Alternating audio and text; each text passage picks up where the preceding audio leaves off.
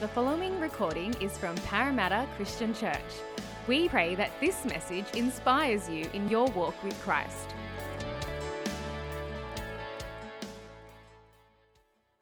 Before we come around the world, got some really exciting news for you, and this time it doesn't involve sport, all right? But 4 weeks ago, Natalie's downstairs with the kids in the kids' church, we found out that we're expecting our fourth child.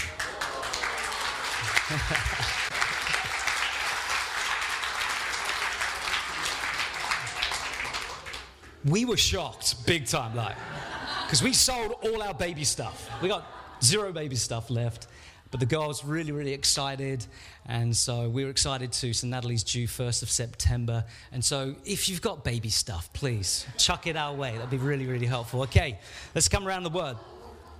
I've just buttered you up, all right, because I can say anything now in this sermon. You're like, he's having a fourth kid. I mean, come on. Cut him some slack. All right, so this is what we're going to do today is we're thinking about money in this series, Wise with Wealth. And really the guiding principle of this series and what the note that we've wanted to strike again and again in this series is this. This is the principle that perspective informs practice. Can you say that with me? Perspective informs, even transforms practice.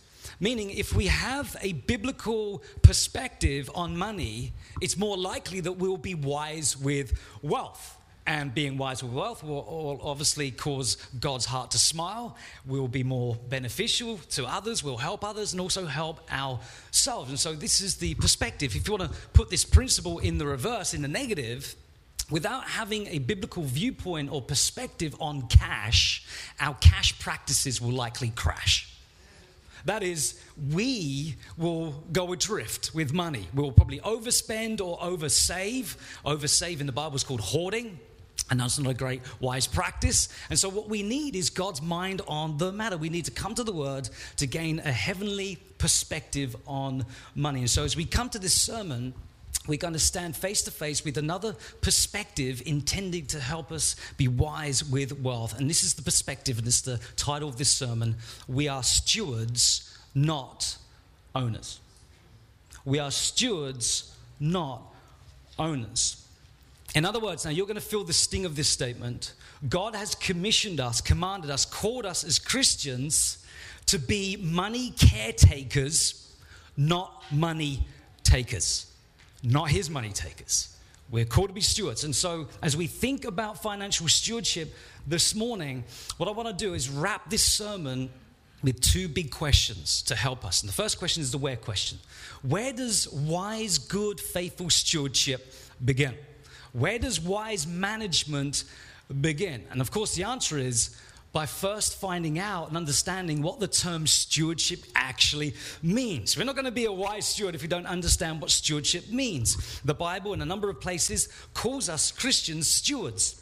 Jesus twice in two of his parables, in Matthew 25, Luke 16, the Apostle Peter, in 1 Peter chapter 4, he calls us stewards. And we ought to be faithful stewards, but what do? Well, at this stage in the message, I'm going to go a bit Greeky on you, okay? I'm going to resemble the dad in the classic movie, My Big Fat Greek Wedding. You know the guy? He takes every English word and he traces the root of that word to some Greek word. And so when we come to this term stewardship, that's exactly what we need to do to find out what it means. And so the origin of this term stewardship is the Greek word oikonomos. Everyone say with me, oikonomos.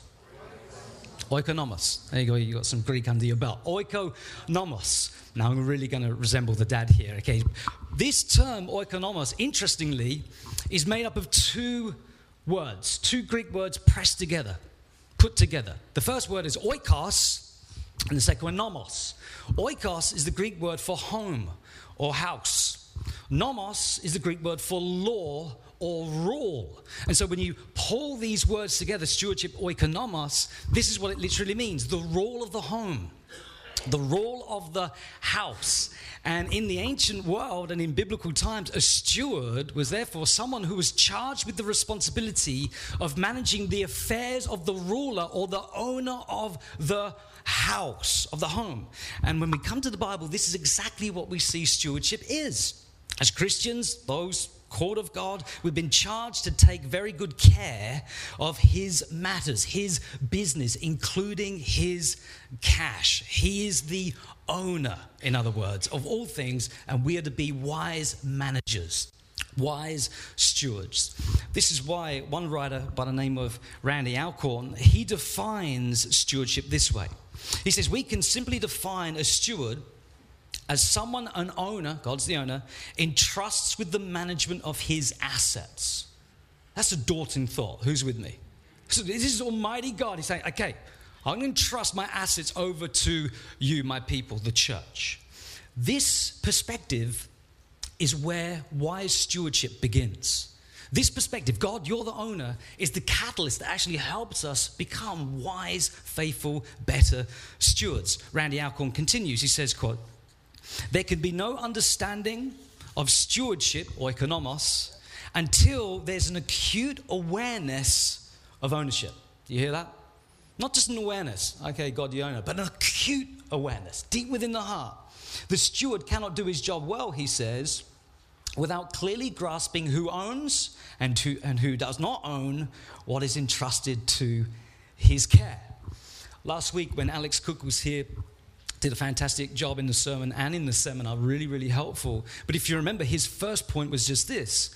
His first spiritual point, the principle is that we've got to be those who are thoroughly aware, acutely aware in our hearts that God is the owner of all things, because this is where wise stewardship begins. In this message, I just want to drill down a bit more into this principle because, again, it's something that we really need to get in our hearts. So a couple of passages here. Psalm 24, verse 1. The earth is the Lord's, notice, and what? Everything in it. Everything. That's a comprehensive statement there. Everything in the earth is his. In Deuteronomy 10:14, the lens widens, and this is what our author says. He says, look, the highest heavens and the earth. Now, when the authors of Scripture do that, they put heavens and earth together. You know what they're talking about? They're talking about the cosmos. They're talking about the entire universe. Everything we can conceive of, everything we can see, and all that we cannot see, the universe, notice what he goes on to say. The heavens and the earth and everything in it belong to the Lord your God. Incredible. What a staggering statement. The vast galaxies, all belong to him. And so this is the logic of Scripture. Since God is the maker of all things, he is therefore the master of all things. He's master over all things. He is the owner. Now, you might be sitting there thinking, well, at least I own myself. He owns the earth. He owns the universe. But Paul says, no, he also owns you. If you're a believer, 1 Corinthians chapter 6, verses 19-20, listen to what he says. You do not belong to yourself. It's like, I wanted to belong to myself. He says, no. If you're a believer, God, you belong to him, for you've been bought at a high price. And of course, this high price was the highest price, the price of Jesus' blood. So in the Bible, God has dual ownership of us. Dual ownership through creation and also through redemption through the blood of Jesus. But more than that, he owns everything on the planet, everything in the universe. It was Abraham Kuyper, a Dutch statesman. I just put this in for you, Grace. A Dutch statesman and also a former prime minister of Holland in the early 1900s. He famously said this: there is not a square inch in the whole domain of human existence over which Christ, who is sovereign over all, does not cry, mine. Mine. And it's not a selfish mine like the kind of mine I hear at home. Like, this is my dolly, and there's a big fight. This is a sovereign mine. I rule over all. I own all. And it's not until we actually realize this, grasp this, become acutely aware of this truth, that we can actually be faithful, wise stewards. This is the perspective. God is the owner. We are stewards. And when we get this, the way we see and relate to money is influenced for the better. Let me illustrate this. Anyone got here a pen or a pencil I can borrow? Layla, you're the only one that uses pencils these days. Everyone's typing on their phones. Thanks. Hopefully they're typing the sermon notes on their phone. All right. Thank you. This is a lovely little pencil. It's got dogs on it. It's beautiful. Now, this is Layla's pencil. I need to put my mic down. I should have the thing, and the thing doesn't fit my ear. My ear's way too small. Thank you. Now, this is a really pencil.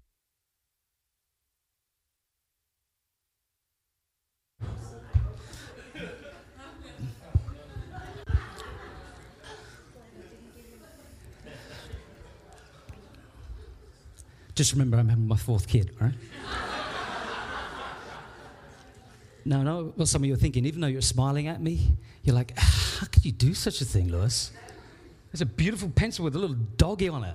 It's Layla's it's the best pencil. You do that to someone else's property. Thought you were a nice pastor. Thought this was a nice church. Let me let you in on a secret. Layla and I conspired together before the service. That was actually my pencil. My little doggy pencil that sat in my office is now broken, just to illustrate this point. What right have we to mismanage someone else's property? God's property. Every time we're stingy, you know what that's like to God? Snap, stop. When he gives us money, he says it's more blessed to give than it is to receive. And yet we go, I don't like that motto. I actually prefer it's more blessed to receive and hoard. He's like, snap, stomp.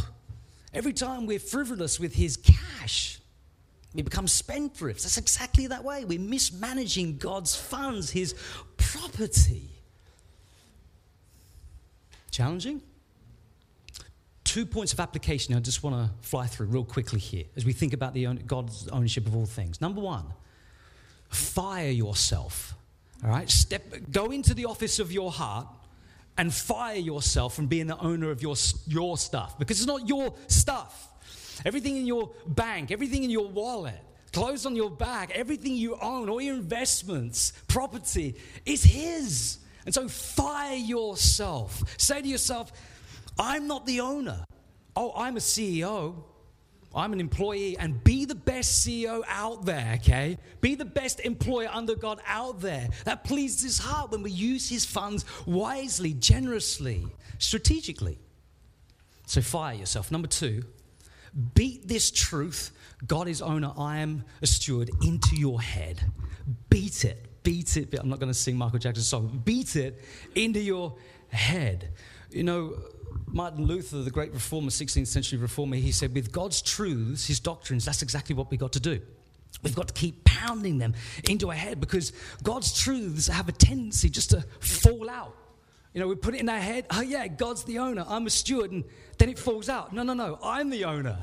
And he answers to me. And you got to put it back in. God's the owner. I'm the steward. Now, you've got to find your way to help you do just that. To remember that God is the owner of all things. I remember many years ago, sorry, doggy.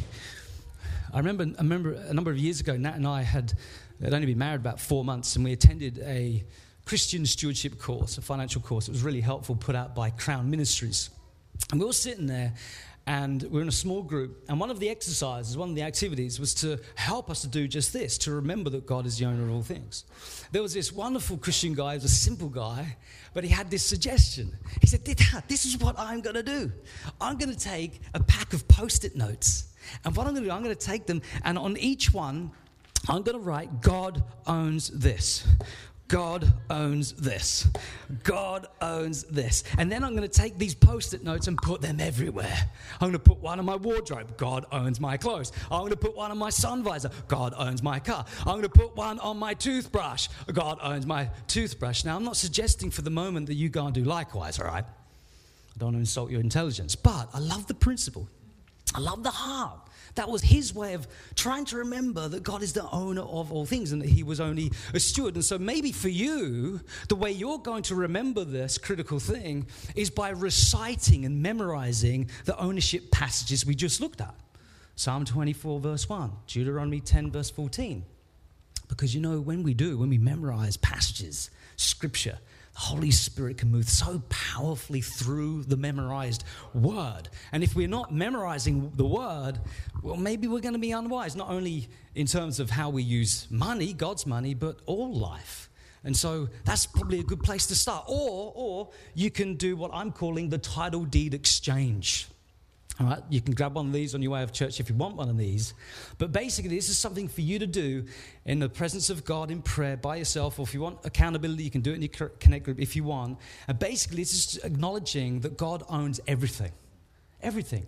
And you just sign it over to him, back over to him. And you can put the date on there. You can keep this safe. It can be between you and God. Again, this is a little something you can do to help you remember, oh, yes, right, God is the owner of everything. This is such a key perspective. And that's why I've drilled down into it and I keep going over and over and over again, because I think this is such a huge catalyst. If we get this, if we're acutely aware of this, if we grasp this, then I think we'll become better stewards of God's things. That's the first question, the where. Second question, the how. How do we become better stewards of God's money? How do we become better stewards of God's assets? In addition to what I've just said, relinquishing, surrendering control of stuff over to God, as Christians, we need to implement what I'm calling a three-pronged strategy. I could mention many things here about how to be more wise with wealth, wise with God's money, but I just want to highlight three things. Now, I'm using the term here, strategy, a three-pronged strategy, strategically. And the reason is because if we're going to master money, instead of being mastered by money, we can't afford to be passive. We can't afford just to lie down and say, okay, I'll get the better of money. No. Jesus says in Matthew chapter 6 that money is mammon. He says you can't love both God, and he uses the word mammon. Mammon was an Egyptian god. And so Jesus is talking about some power, some demonic spiritual power. And money wants to grip your heart, wants to coil around your heart like a snake and crush you. And so we can't be passive. We've got to be strategic. We've got to be militant. We've got to be intentional. And so here's the first of the three prongs. You're going to love this. Tithing. The temperature in the place just went up. Tithing.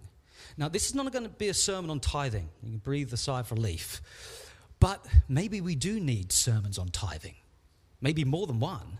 Because, when you look around the Christian church nationally, internationally, there's a lot of confusion about tithing. And there seems to be a heck of a lot of reluctance as well to tithe. And so just a couple of biblical reflections here on tithing to help us be better with God's cash. Number one, tithing, as the name suggests, is a tenth. Literally, to tithe means a tenth part. A tenth part. A tithe. 10%. And the Bible says, Proverbs chapter 3, that we're to give to God first. Right? So that's gross income. Not net income, but gross. Remember when Jesus said, you give to God and to Caesar? That's the principle. That's the idea. You give 10% first to God, not 2%. Not 5%. In a room this big, I know some of you are not tithing. That's how the stats go. 10%. Now, if you're not, this is going to be challenging. Well, I love you enough to challenge you. It's robbing God. It's stealing from God. Malachi chapter 3. God says to the people, you're robbing from me. And they say, what do you mean we're stealing from you? We're doing all the right things. We're singing all the right songs. We're doing all the right religious things. He says, you're withheld the tithe. You're not supporting those who serve you. You're stealing from me. Now listen, we would never ever dream of stealing at church, right? So there you are, imagine this. You're sitting there listening to the sermon, it's a boring sermon, it's on tithing. And you notice that the person next to you has fallen asleep, not your spouse on the other side. And you look down and you see a little green thing. It's almost speaking to you. And you reach down and you grab that thing, no one else is looking, and you pocket that 100. You think, this is awesome. Awesome, I'm going to come back to church next week. This is great. You wouldn't do that. It's such a stupid illustration, right? But listen to this. We wouldn't do it in the holy sanctuary. But guess what? When we withhold the tithe, that's what we do each Sunday. We reach into God's pocket, into his wallet, and we take it from him. Wow. That's God's language, not my language, not my opinion. That's God. You don't tithe, you're robbing from me.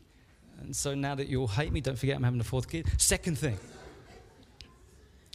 So tithing is 1/10. Secondly, tithing is the training wheels of giving.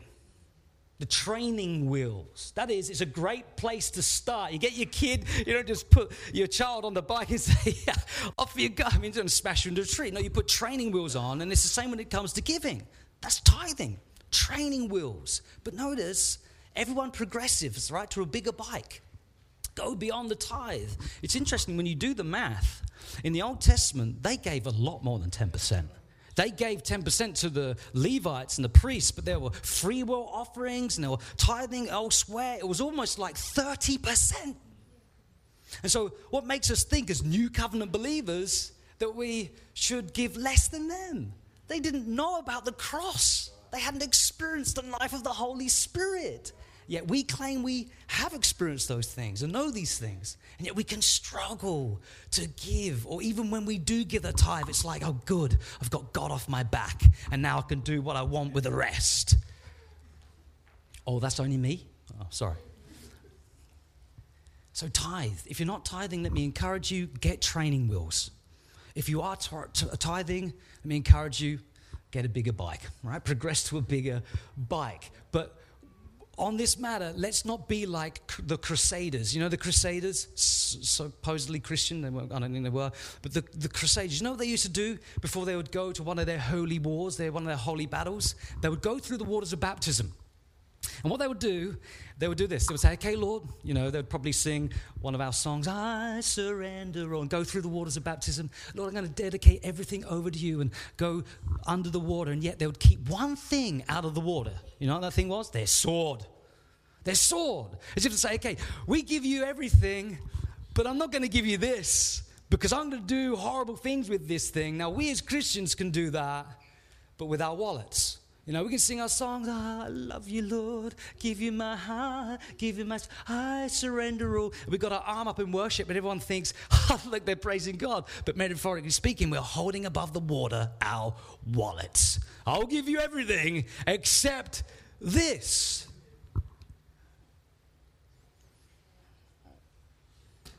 I remember, quick story, not in my notes, but I feel like I need to share this just to be upfront and honest with you. When I became a Christian, I fell in love with Christ, like really, but it took quite a long time for me to get grace. And still, I mean, I'm on the road of grace, trying to discover and experience more of the wonder of God's grace. But I remember going back to England, okay, I got saved in Australia, going back to England, and tithing time came. And I was premeditated. You know what I did? I put 50 pence in a massive, great big envelope because I thought, wow, this is going to look cool. Because if I fold this thing up, it's going to look like a massive wad.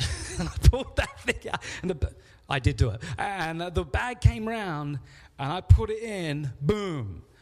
And everyone thought, man, that guy must be so generous. It was 50 pence in there. 50 pence.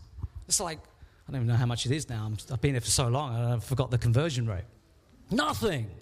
It's taken me a long time to understand this principle. As I understood grace, oh yeah, it made my heart more soft to God and more generous. And so, come on, this is the first thing we need to do, tithe. Secondly, self-control. This is the second prong, self-control. So tithing, first prong, second prong, self-control. R.C. Sproul, he went to be with the Lord 3 years ago, great theologian, great teacher. He said this, a key to good, wise stewardship is delayed gratification. Delayed gratification. I think this is what Jesus in part is getting at when he says to us in Matthew chapter 6, hey, don't store up treasure here, but store up treasure there in heaven. I think what he's saying is, hey, if you delay gratification now, you'll enjoy more satisfaction there in glory. And so to help us implement this, kind of live this out, flesh this out, delayed gratification, self-control in order to be wise stewards, I'm going to take you through 4 quick questions. These questions were put out originally by John Wesley, the great Methodist preacher and minister. Listen to what he says here. These are his questions. We can take these and own them ourselves. In spending this money, first question, I can see we're going to run over time. Is that okay if I run a little bit over time? I can see we'll. In spending this money, am I acting as if I owned it? See, what's occupying his mind and heart? God's the owner of all things. In spending this money, am I acting as if I owned it? Or am I acting as if the Lord's, or am I acting as the Lord's trustee? The ownership question. Second question. What scripture passage compels me to spend this money in this way? In other words, what he's getting at is, Lord, in your word, do you command me to use your assets, your money in a certain way? I'm about to make a purchase. I'm thinking about using the money this way. Does your word back it up? If not, then John Wesley would say, well, then don't spend it that way. Huh? Third question. Can I offer up this purchase as a sacrifice to the Lord? In other words, what he's getting at here is, will the Lord be pleased with this purchase? Will this purchase or investment cause my Heavenly Father's heart to smile? Fourth question. I can send you these questions if you're trying to madly take them down with your pencils. Will God reward me for this expenditure at the resurrection of the just? So notice where his mind is. His mind is up. You're the owner.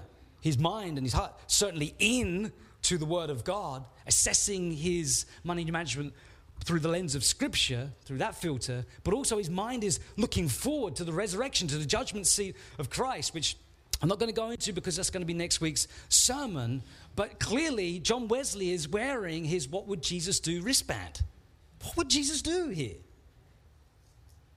This will help us go a long way in helping us become a bit more shrewd, a bit more wise with money. I'm not pretending for a moment this is easy, going through these types of questions. And maybe you're sitting there thinking, well, this is going to make me think. And that's the point. Biblical wisdom is not, hey, here it is on a plate, nice silver spoon. No, biblical wisdom is you've got to think, you've got to pray, you've got to get in groups of other Christians and hold each other accountable and pray for discernment. This is biblical wisdom. And so these questions will help you to that end. So first prong, what? Tithing. Second, self-control, delayed gratification. Now the third, the heart of the issue. The heart of the issue, which is what? The heart. Your heart and my heart. You see, money problems are not spending problems. They're not budget problems. Money problems are heart problems. Heart problems. Notice what one writer says, Paul Tripp, he's a Christian counselor, really helpful here. He says this. He says, a budget can expose what your heart truly values. I guess that's a good reason to do a budget. But a budget has no power to make you worship the right king. You hear that? It can just expose which king you're serving. Am I really serving King Jesus or King Money? He continues, a budget can give you useful spending guidelines, but it has no power to restrain your fickle, wandering heart. In other words, our budgets will become bludgets. Like we will bludge our budgets if our hearts are chasing after something or being driven by something that only Jesus can give you. That's the principle. And so we need to think about how to solve the money problem, which is really the heart problem. Hill shared this maybe 2-3 weeks ago, the heart's idols. And so I want to just, in brief, speak about two things here to address the real problem, the heart problem. And the first is this: we must be convinced, all of us must be convinced that our income follows our heart. Our wallets follow our heart. Our hearts have this massive gravitational pull. And when I say heart, by the way, for those of you who might be new or exploring Christianity, I don't mean the ticker. The heart in Hebrew thinking is the seat of your mind, will, and emotions. Your heart is the control center of the real you, in other words. And so what your heart loves and treasures, well, income's going to follow your heart. It's going to follow your heart. For example, someone who values approval, say. All right, that's their addiction. They love approval, people's applause, their positive verdicts. You're going to use money, maybe you're going to spend money you don't really have, to buy that thing in order to impress someone because you want to be on the in crowd. You need people's approval, and so you might end up buying a house that you can't afford, maybe a house you don't even need, a car that you can't afford, maybe a car you don't need, or some other item. Why? Because of this heart treasure, namely approval. What about this one? Someone who values ease or comfort or entertainment. Again, you're going to use money a certain way. You're going to possibly spend money you don't have to buy that thing, purchase that thing that you believe is going to scratch your entertainment-addicted heart. A new technology, a new holiday. I want to go on another. Now, I'm not condemning technology. Hear me say that. But if your heart is chasing after these things are prized in your heart, then of course you're always going to use money unwisely. What about this one? Someone who values security or safety. Of course, this person is going to use money in a certain way. Differently, maybe they don't give. They don't use the money that they do have for generous reasons. They hoard it. They store it up to pad out their existence, to fortify their life. And maybe they might do unwise things with money so that they can feel secure. Oh, my life is secure now because money. You may have heard the statement, we are what we eat. That's kind of not that true. You are what you eat. Maybe physically, you are what you eat. You are what your heart loves. That's the truth. You are what your heart treasures, what your heart craves. And so if we're going to get anywhere with money, if we're going to solve the money issue, we've got to be convinced that our hearts need transformation. They need the touch of God. That's the first thing. Second thing, these deep cravings, these heart issues, all the things I've just mentioned, approval, influence, control, ease, comfort. Listen, this is really, really important. They cannot be removed. They must be replaced.